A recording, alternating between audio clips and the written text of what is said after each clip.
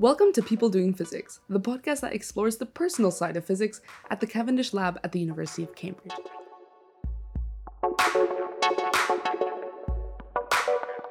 Hi, I'm Simone Eizaguirre-Barker, a PhD student in experimental physics here at the Cavendish.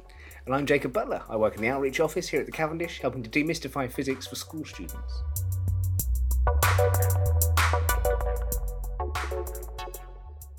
This month our guest is Tom Sharp, Group Technician for the Optoelectronics Research Group here at the Department of Physics, where his day-to-day involves working closely with scientists to maintain and troubleshoot equipment and ensure a smooth running of the laboratories and facilities. Tom was always drawn to mechanical work growing up and joined the Cavendish through an apprenticeship 10 years ago. In that time, his role has changed, evolving from working in the mechanical workshop to now being in charge of producing and maintaining a whole group's equipment. As someone who has to solve problems on a daily basis, Tom works with the mindset that you can't get brought down with failures. Sometimes your first solution will work as you hoped, but it's all about learning, improving, and adapting to new situations and challenges. But how does one learn to work in such a fast-paced and unpredictable environment? And what's it like to work so closely with researchers and play a crucial part in setting up the experiments that lead to groundbreaking discoveries? Stay tuned as we ask Tom all about this and more.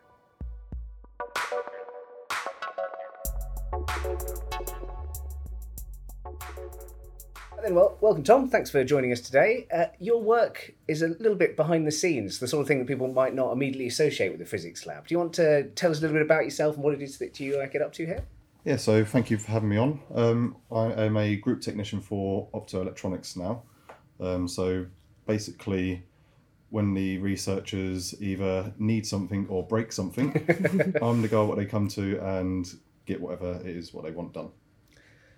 Lovely. And I imagine there's some fairly fancy bits of kit that these scientists play around with, so it's not just sort of tinkering with fuses or anything like that. So a lot of their work is in glove boxes or on optical tables and that sort of thing. So glove boxes, as you can imagine, go wrong quite a lot. A lot of the stuff what goes wrong with glove boxes is generally the pump, the vacuum pump. So I've been doing quite a lot of work with them and getting quite good at repairing them swiftly so they can get back to work. The optical tables and that, a lot of the stuff for them is making weird and wonderful mounts so they can hold their mirrors in certain positions and that sort of thing to do their laser experiments. And then a lot of the other stuff what I do is sample holders. Okay. I think one of the most memorable ones was a sample holder for a silicon wafer, but it was very small and sort of delicate. And I think I was spending roughly a month to make this sample holder. The researcher took it away, done one experiment with it, it worked, and that was that. So a month's work was sort of used up within 2 days, sort of thing. Okay. But I mean, do you know what happens with the results of that experiment, or is it just sort of out of your hands and then you never see so it the again? science behind it is out of my hands. Obviously, whatever results that researcher got for that particular one, that would go into their thesis and that sort of thing. They'll write up about that, but the science behind it, I try to stay a little bit out of, just because there's a reason why they're here doing their PhDs and I'm here doing the sort of mechanical side of it. The science, what you guys are doing is way above my head, sort of thing. So I try to understand the basics as much as possible, so that together we can work and create the best possible solution for what they want. Obviously, if I was spending a lot of time learning research behind it, the job probably wouldn't get done. Indeed. And I suppose you know it's worked if they don't come back for another one, or for it to be tweaked with slightly.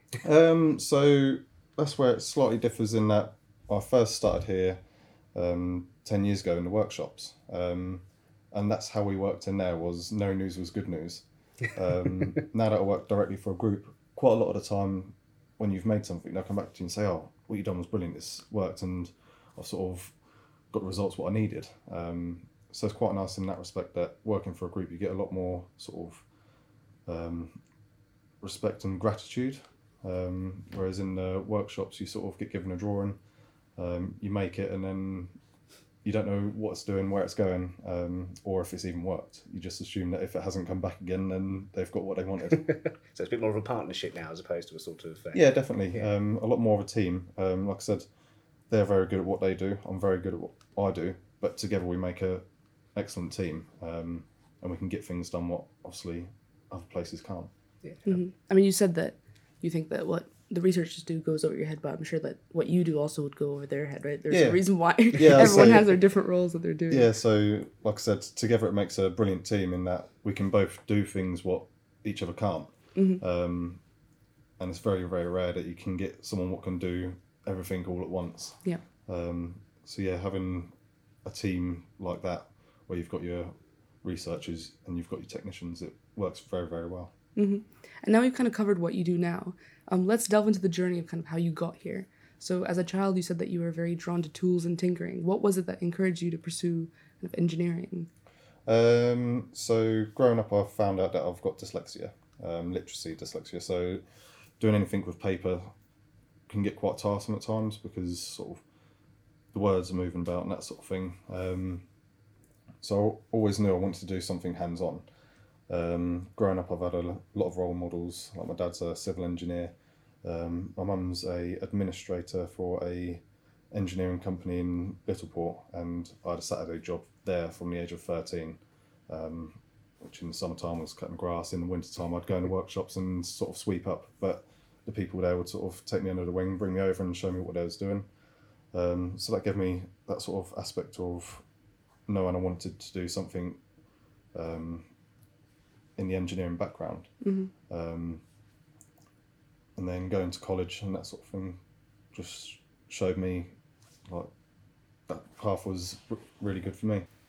Lovely. So, in our previous discussion, you said you started working at the Cavendish as an apprentice, and you were encouraged by your grandfather, who was working here himself. What was it like working in a place that you'd heard so many stories about? Strangely odd, because obviously coming in, I've heard so many stories about different people, and then actually meeting them people and working with them was very, very strange. A lot of them people what my granddad worked with and I had the opportunity to work with in the first few years of my apprenticeship, they've all left now as well. But yeah, coming in and sort of putting names to faces and that sort of thing was very strange, but also very enjoyable and made it a lot more relaxing rather than coming in and all of a sudden you've got a lot of new faces and you don't quite know personalities and sort of get hit with that. It's quite nice to come into a situation where you sort of knew roughly people's backgrounds. And then occasionally my granddad would bring me in before I started working here, if he had to come and pick something up quickly on a weekend or something like that. So coming into a place where I'd been with my granddad was also quite odd because you sort of half expect to see him pop round the corner, but he'd left by then. So Yeah. Is there anything that drew you to a physics department over other sorts of engineering work, or was it just that sort of family connection? So there wasn't really anything what drew me to physics in particular. It was the opportunity come up, which my granddad had noticed. The opportunity come up and seeing that and then hearing the stories, I sort of thought, I'll apply for it and see what happens. And I was lucky enough to get the job, and from there, obviously worked out very well for me. But yeah, hearing the stories of how my granddad was explaining the work here, especially because he was a group technician. He used to work for SP. Oh yeah. So hearing the stories of how he worked as a technician really got me intrigued because I'd done a little bit of work outside in industry, and it's a complete different lifestyle. Like you went in there and they had individual bays for each worker. You went in there and that was it until tea break. They'd drop off the material outside your door, so there's no real reason to go out and socialise. Whereas hearing the stories of how my granddad was working here, and you not only get the work aspect of it, but you also get a social life here. Tea breaks, everyone would meet up and you'd sort of chinwag and bounce ideas of each other, and you'd get good results from that, and you'd also figure out sometimes that your idea wasn't the best, and you'd sort of find a different way to do things. So yeah, it was really nice to be able to hear the stories of that and then actually come and experience it as well. Was it just as you expected? I'd say slightly better in ways. Purely because, like I said, I've had that little bit of experience out in industry. And then coming here and having that sort of more relaxed and more social work style, it was just a lot nicer. And so when you started here as an apprentice, you were working in the workshop. So could you tell us a bit about what it's like to work in the workshop? I mean, I know you've mentioned it, but kind of so people understand the kind of role that it involves. So as an apprentice, you spend your first year in the student workshop. You're just doing little odd jobs, and they have a slight program so you can go through and make things and learn machines. And then when you get into the main workshop, it's a lot different to working as a group technician in that you do small bits of design work, but a lot of the times the researchers have already designed what they wanted. So quite often you get given a drawing, not knowing what it is or where it's going, who it's for, sort of thing. You make the part and then you send it off, and then you don't really get any feedback from that. But working in workshops are obviously very important in that they're the sort of quite big project jobs. A lot of them need CNC work, which as a group technician you don't do quite as much of. You do What a lot. is CNC work? Computer numerically controlled. Okay. So it's designed on Autodesk Inventor, and then from that you can write a program, put that into a machine. The machine basically does it for you. But that does it a lot quicker and a lot more accurate than what you can do manually. As I was saying, as a group technician, you don't really need to do that. A technician role is different in that you're putting things together, what sometimes already made, but they're not meant to go together. So you're having to modify things to actually work rather than creating something from scratch. So it's quite good to see the two different ways of working. Lovely. Well, I think we're going to break briefly for a news story, and we'll be back here with Tom in a couple of minutes' time.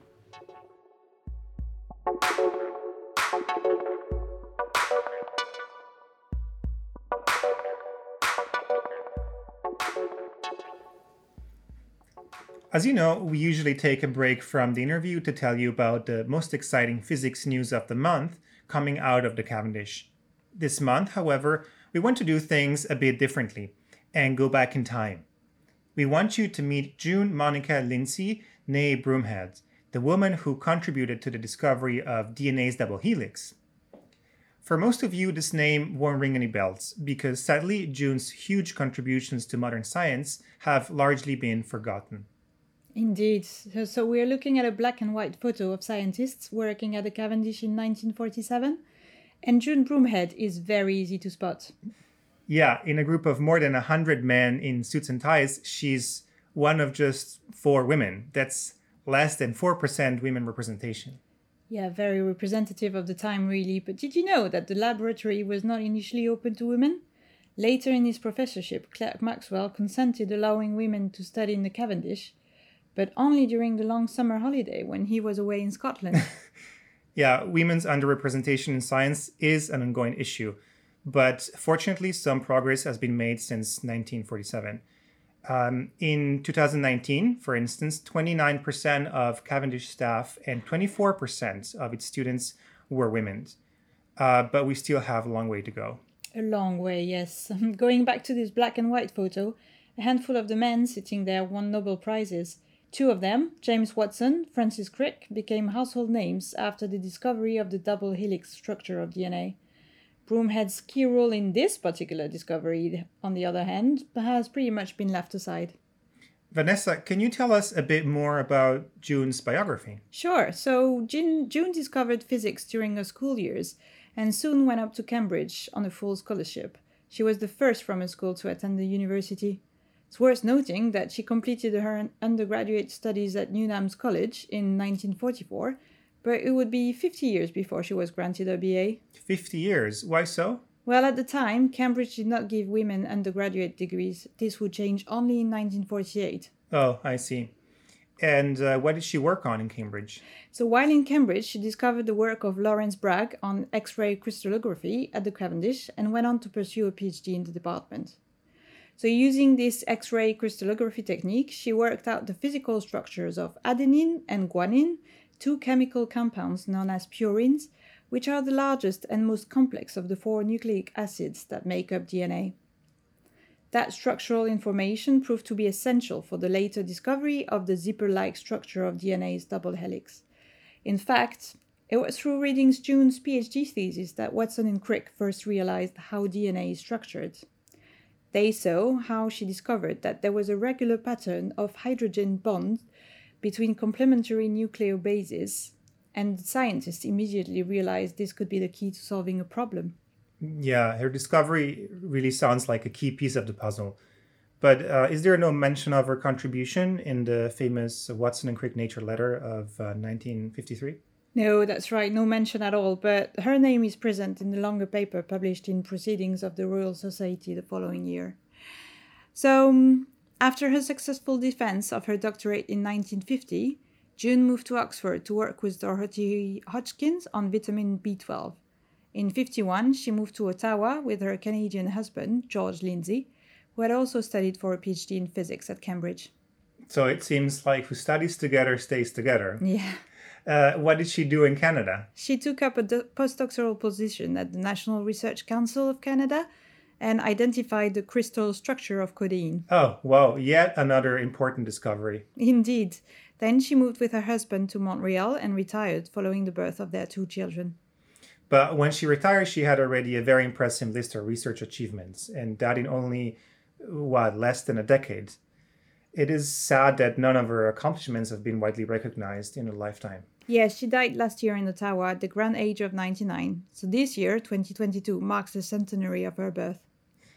Well, I think it's pretty clear that June was a brilliant scientist who played a crucial role in one of the greatest discoveries of the 20th century.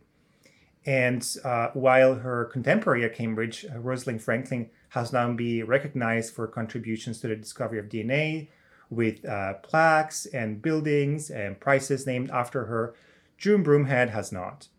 We hope that giving her center stage here will be a helpful start, giving her this long overdue recognition. Absolutely. We've put a link to the original article that this is based on in the show notes. We really encourage you to go and read up more about this extraordinary woman, an unsung hero of modern science.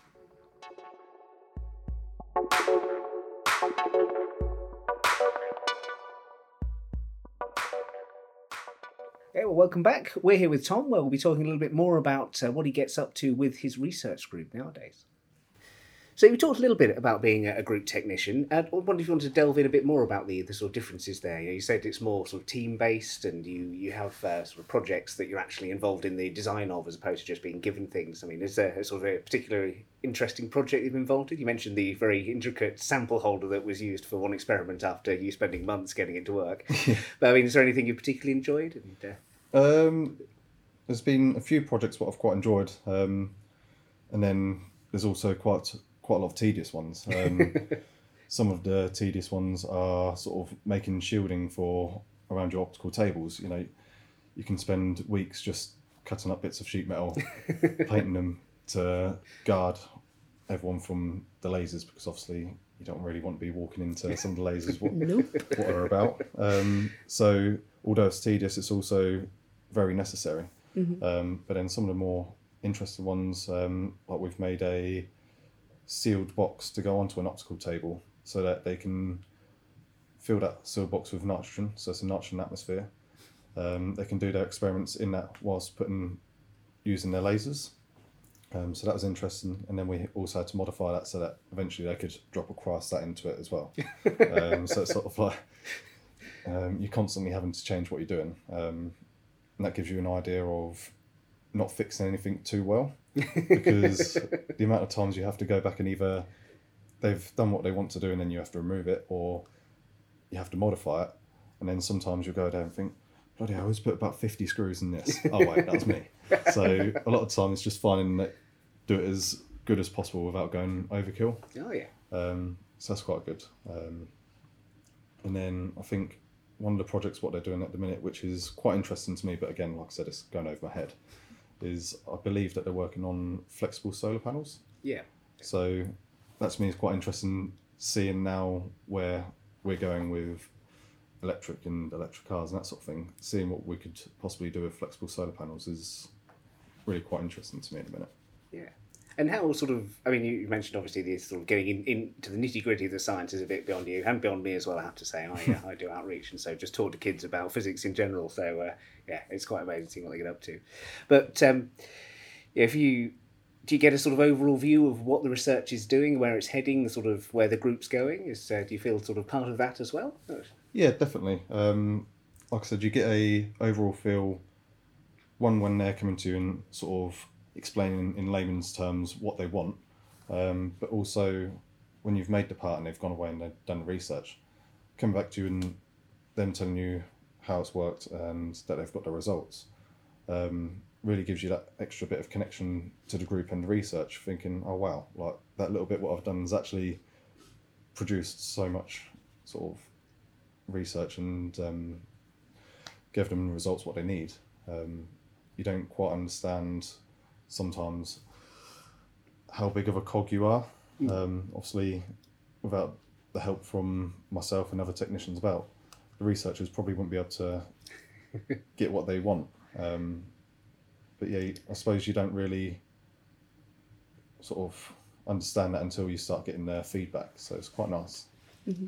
Do you think that something, I mean, the work that you do is so crucial for experiments to run, right? Anyone who's ever worked with broken equipment knows, like, it just doesn't work, right? You can't do your job. So do you think there's enough visualization of the work that you do? Do you think that the researchers in your group, you've said that you receive that positive feedback, but as a whole within, let's say, the university or in research as a whole, do you think there's enough appreciation of the work that goes on behind the scenes? Because you might not necessarily end up in the papers, or like when the general public thinks about scientists and what scientists need to get their job done, they don't always think of the technicians. Do you think more needs to be done to visibilize that? Yes and no.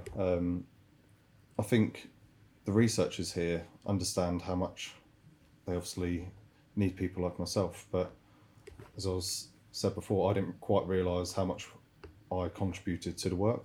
And that was purely because, as you said, you're not mentioned in papers or anything like that. So when you hear about the research going on, as an outsider, you don't think about a technician behind the scenes making all these tiny little things what they want, and obviously maintaining the equipment.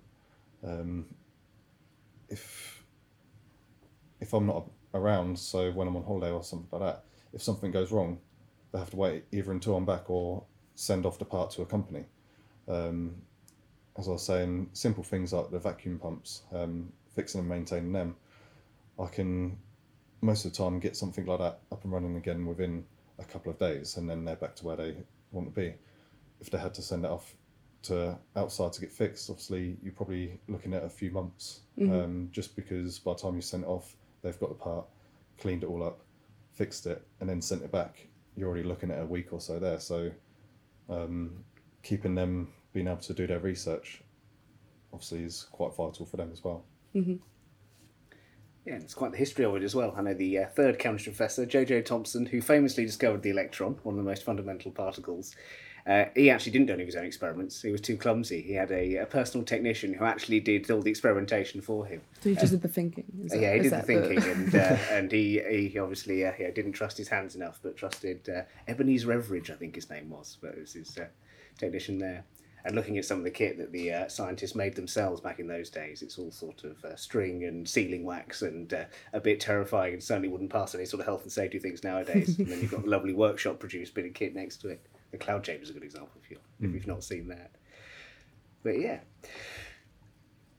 So your role involves working with things that typically don't work and doing a lot of problem solving. And I think the way you go about it would be incredibly helpful for researchers who also have to work with the unknown and the unpredictable. What would you say your advice is for people working in that sort of environment where you're constantly dealing with the unexpected and things going wrong in new and exciting ways? My advice would probably be a bit of advice what my granddad gave me, which is hurry slowly. And what he means by that is the first solution what you come up with may not be the best or the quickest. If you actually sit down and think about the problem and look at multiple solutions, a lot of times you'll come up with a better solution, and which will work either faster or the first time, rather than your first solution what you come up with. If you get too fixated on that, you can spend so much time trying to make that work, rather than actually regrouping and thinking about a different solution what will work. So hurry slowly is a very good bit of advice what he gave me.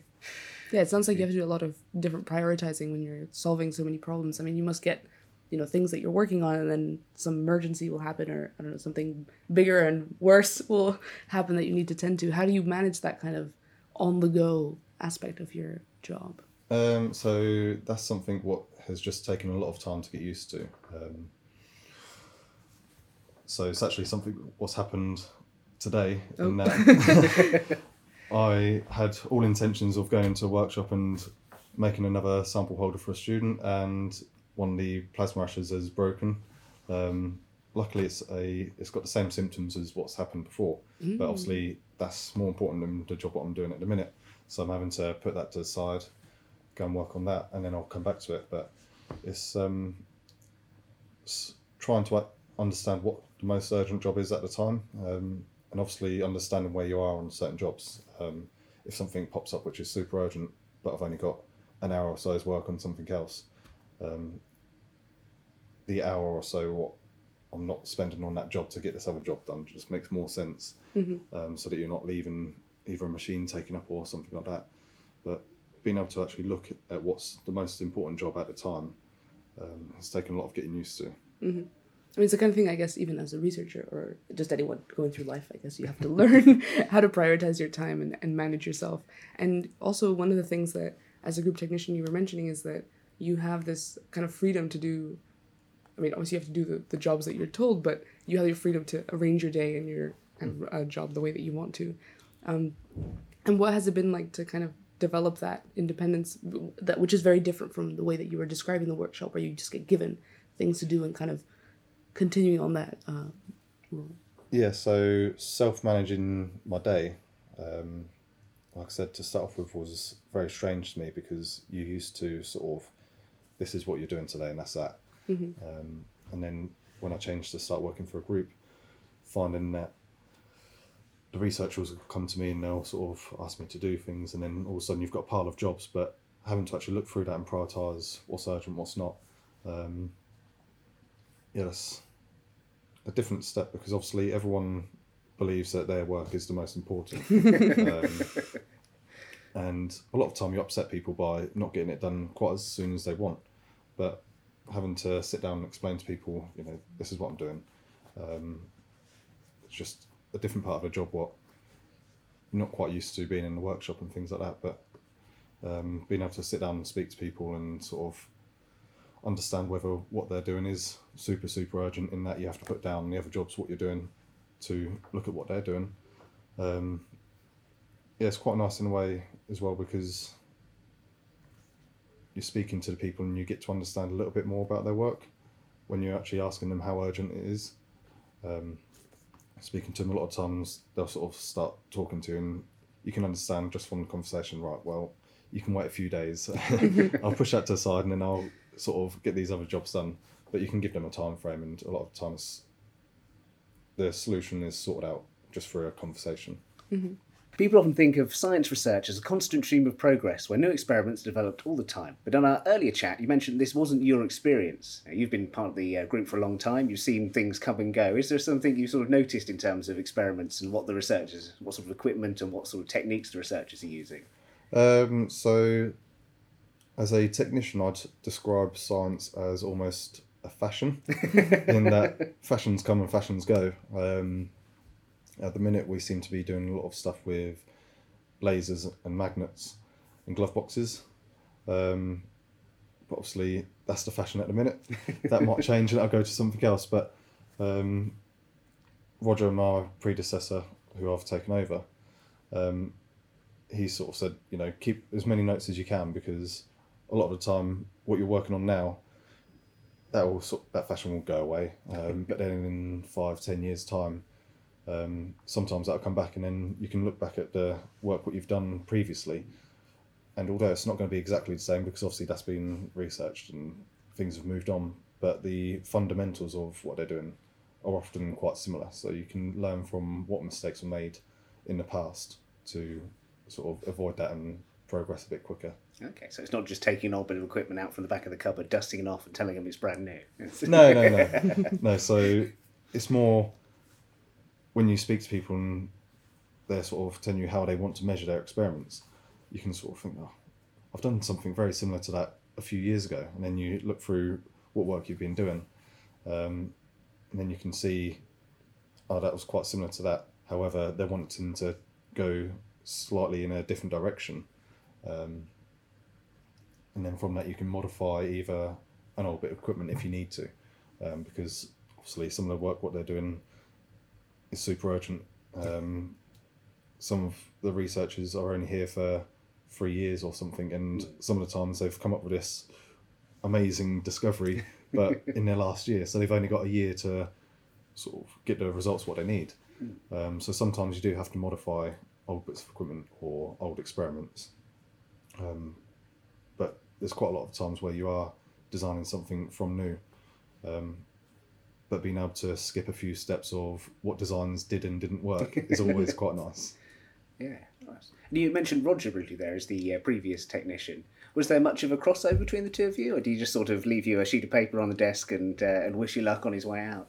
So Roger Beadle, I have a lot of time for him. He obviously helped me out quite a lot with getting into the group, but also he had a bit of planning with Henning, the head of OE, to be able to spend 2 years with me before he left.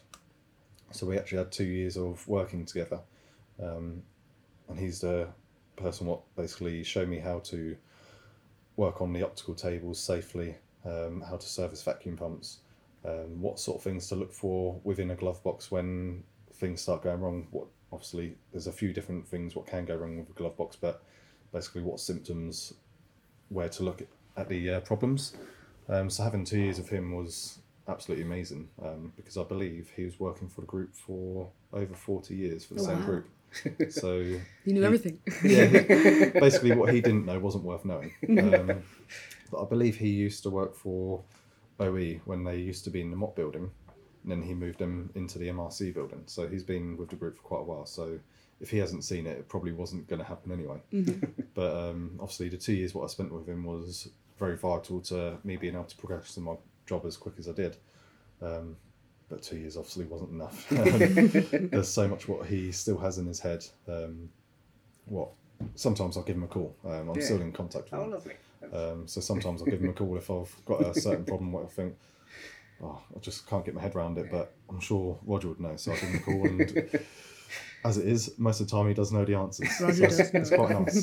So he remembers that very important looking bolt that's a bit mysterious to exactly what it does. Yeah, strangely enough, he has got a very good memory. There's a lot of times when you go to a bit of equipment and you'll see there's either a certain spanner what you need because he's made a bit of equipment. But in doing so, he's had to make special tools to maintain that equipment. And then when you go to service it, now that he's gone, you sort of look and think, well, this wasn't made outside, so it was made in here, and I can't get this part off because there's a certain tool I need, but I can't find what tool that is online to buy. And that's purely because Roger made the part, Roger made the equipment, he made the tool, and he knows exactly what drawer that tool is in. So that's amazing, and it's really good that they're keeping that 40 years of experience is invaluable, isn't it? And the fact that they recognised it enough to make sure that you had a chance to learn from him and for him to pass some of that knowledge on. It's really good.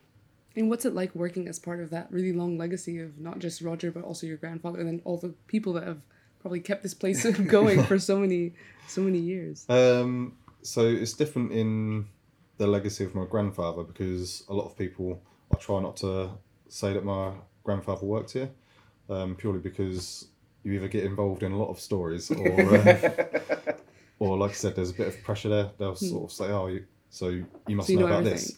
Yeah. However, a lot of times I don't. And then the legacy of Roger is different in that I felt quite a lot of pressure coming into the group, because obviously 40 years of experience is some very big boots to fill. But learning that people don't expect you to know everything straight away really took that pressure away. And one of Roger's bits of advice was, don't lie to people, don't pretend to know that you do know. You can say to them, obviously, I don't know about this, but I'll go away and I'll either research it or I'll ask questions to certain people to find out the answer and then come back to them then. Not trying to sort of cheeky Bluff way your out. way through it. Yeah, really helps out. That's I think, important lesson for everyone in general. Especially if you're dealing with high-powered lasers. It's very good Yeah. not to bluff around those. Definitely not. Definitely. So we'll shortly be moving to Cavendish 3, which is a much nicer building just over the road. Do you think that'll change your role much, or will it just be a sort of nicer workshop to work in? For the first year or two, my role will change in that I'm going to be extremely busy, because from what I believe, we're having a company move all the equipment over there. However, getting the equipment back up and running is a complete different story. So there's going to be a lot of equipment which is moved over there, which then needs assembling again and making it work again. But a lot of times the equipment what is here has been there for so long that simply moving it and plugging it back in doesn't always work. So there's going to be a lot of problem solving that I can see. And then after that, once we do have everything up and running, I believe that a lot of the stuff there is shared facilities. So I think that my role could change quite a bit in that the work what I do at the minute is purely for OE and partly for microelectronics as well. But obviously if everything's shared, I think it's going to be quite difficult to decipher who I'm working for at times, and what researchers come to me for a problem. Sometimes at the minute, obviously, if I go to a room and it's not in the certain building what I work in, I know that I'm not working for my group.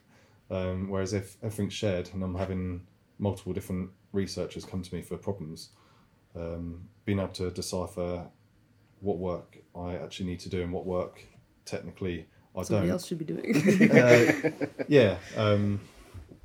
I think that'll be a bit difficult to start off with, because obviously you don't want to be asking someone as soon as they come to you for a job, oh, who's your group sort of thing, who's your PI? Just seems a bit odd to be asking that question before you start working for someone. Yeah. But yeah, I think there's going to be a lot of change when we get over there. A lot of it for the good, because like I said, it's a nice shiny new building. Much less asbestos as well. Yep. Yes, definitely. Having to fix things to the walls isn't always easy where we are now. You have to ask maintenance to come over and drill the hole or find out whether there is asbestos there, and then if there is, then they have to get the asbestos people in to fix it, and obviously it's a massive cost, and a lot of the time we just avoid doing it just because having the cost and the time of having the special asbestos guys come in, they don't have to close the lab, so it's not quite as easy as just attaching something to a wall to fix it down. So being able to go over there and basically having the whole room is being able to drill and do what I want with, that'd be quite nice. So you're looking forward to it then? Yeah. So I guess what we've learned today is that when things go wrong, we shouldn't panic. We should just try to think of what to do next. Indeed. And not take your first solution as being the best Yeah. one. Sitting Think and about it thinking a bit about it. Definitely. Questioning yourself. And also, the thing what I've seen over the years of working for the group is it's always quite nice if the researchers don't have a go first. Because there's been Alright. quite a lot of times when the equipment's broken, and sometimes that can be quite a simple fix. But when someone has a go at it what hasn't seen the equipment before or doesn't quite know the solution, sometimes there's about 10 different problems what you have to then fix after that, because you're having to go back and rewind. Undo what was done, yeah. So I guess accepting when, like, you need, understanding when you need to ask for help. Understand Not being definitely. afraid to ask for help. Yeah, definitely. Well, thank you very much for your time today, Tom. It's been fascinating, and leave you with that. Thank you very much. Thanks to our guest Tom Sharp and to our producer Chris for this episode. News today was brought to you by Vanessa and Paolo. If you want to learn more about what's been discussed in this episode, or want to join us or study with us here in the Cavendish, go to cavendish.cam.ac.uk/podcast. Thank you for listening to People Doing Physics. If you like the podcast, please subscribe or leave us a review. We would love to put your questions to our team of physicists. Send us your most pressing ones on Twitter using the hashtag #PeopleDoingPhysics. You can also email us at podcast@phy.cam.ac.uk. We'll be back next month. Bye.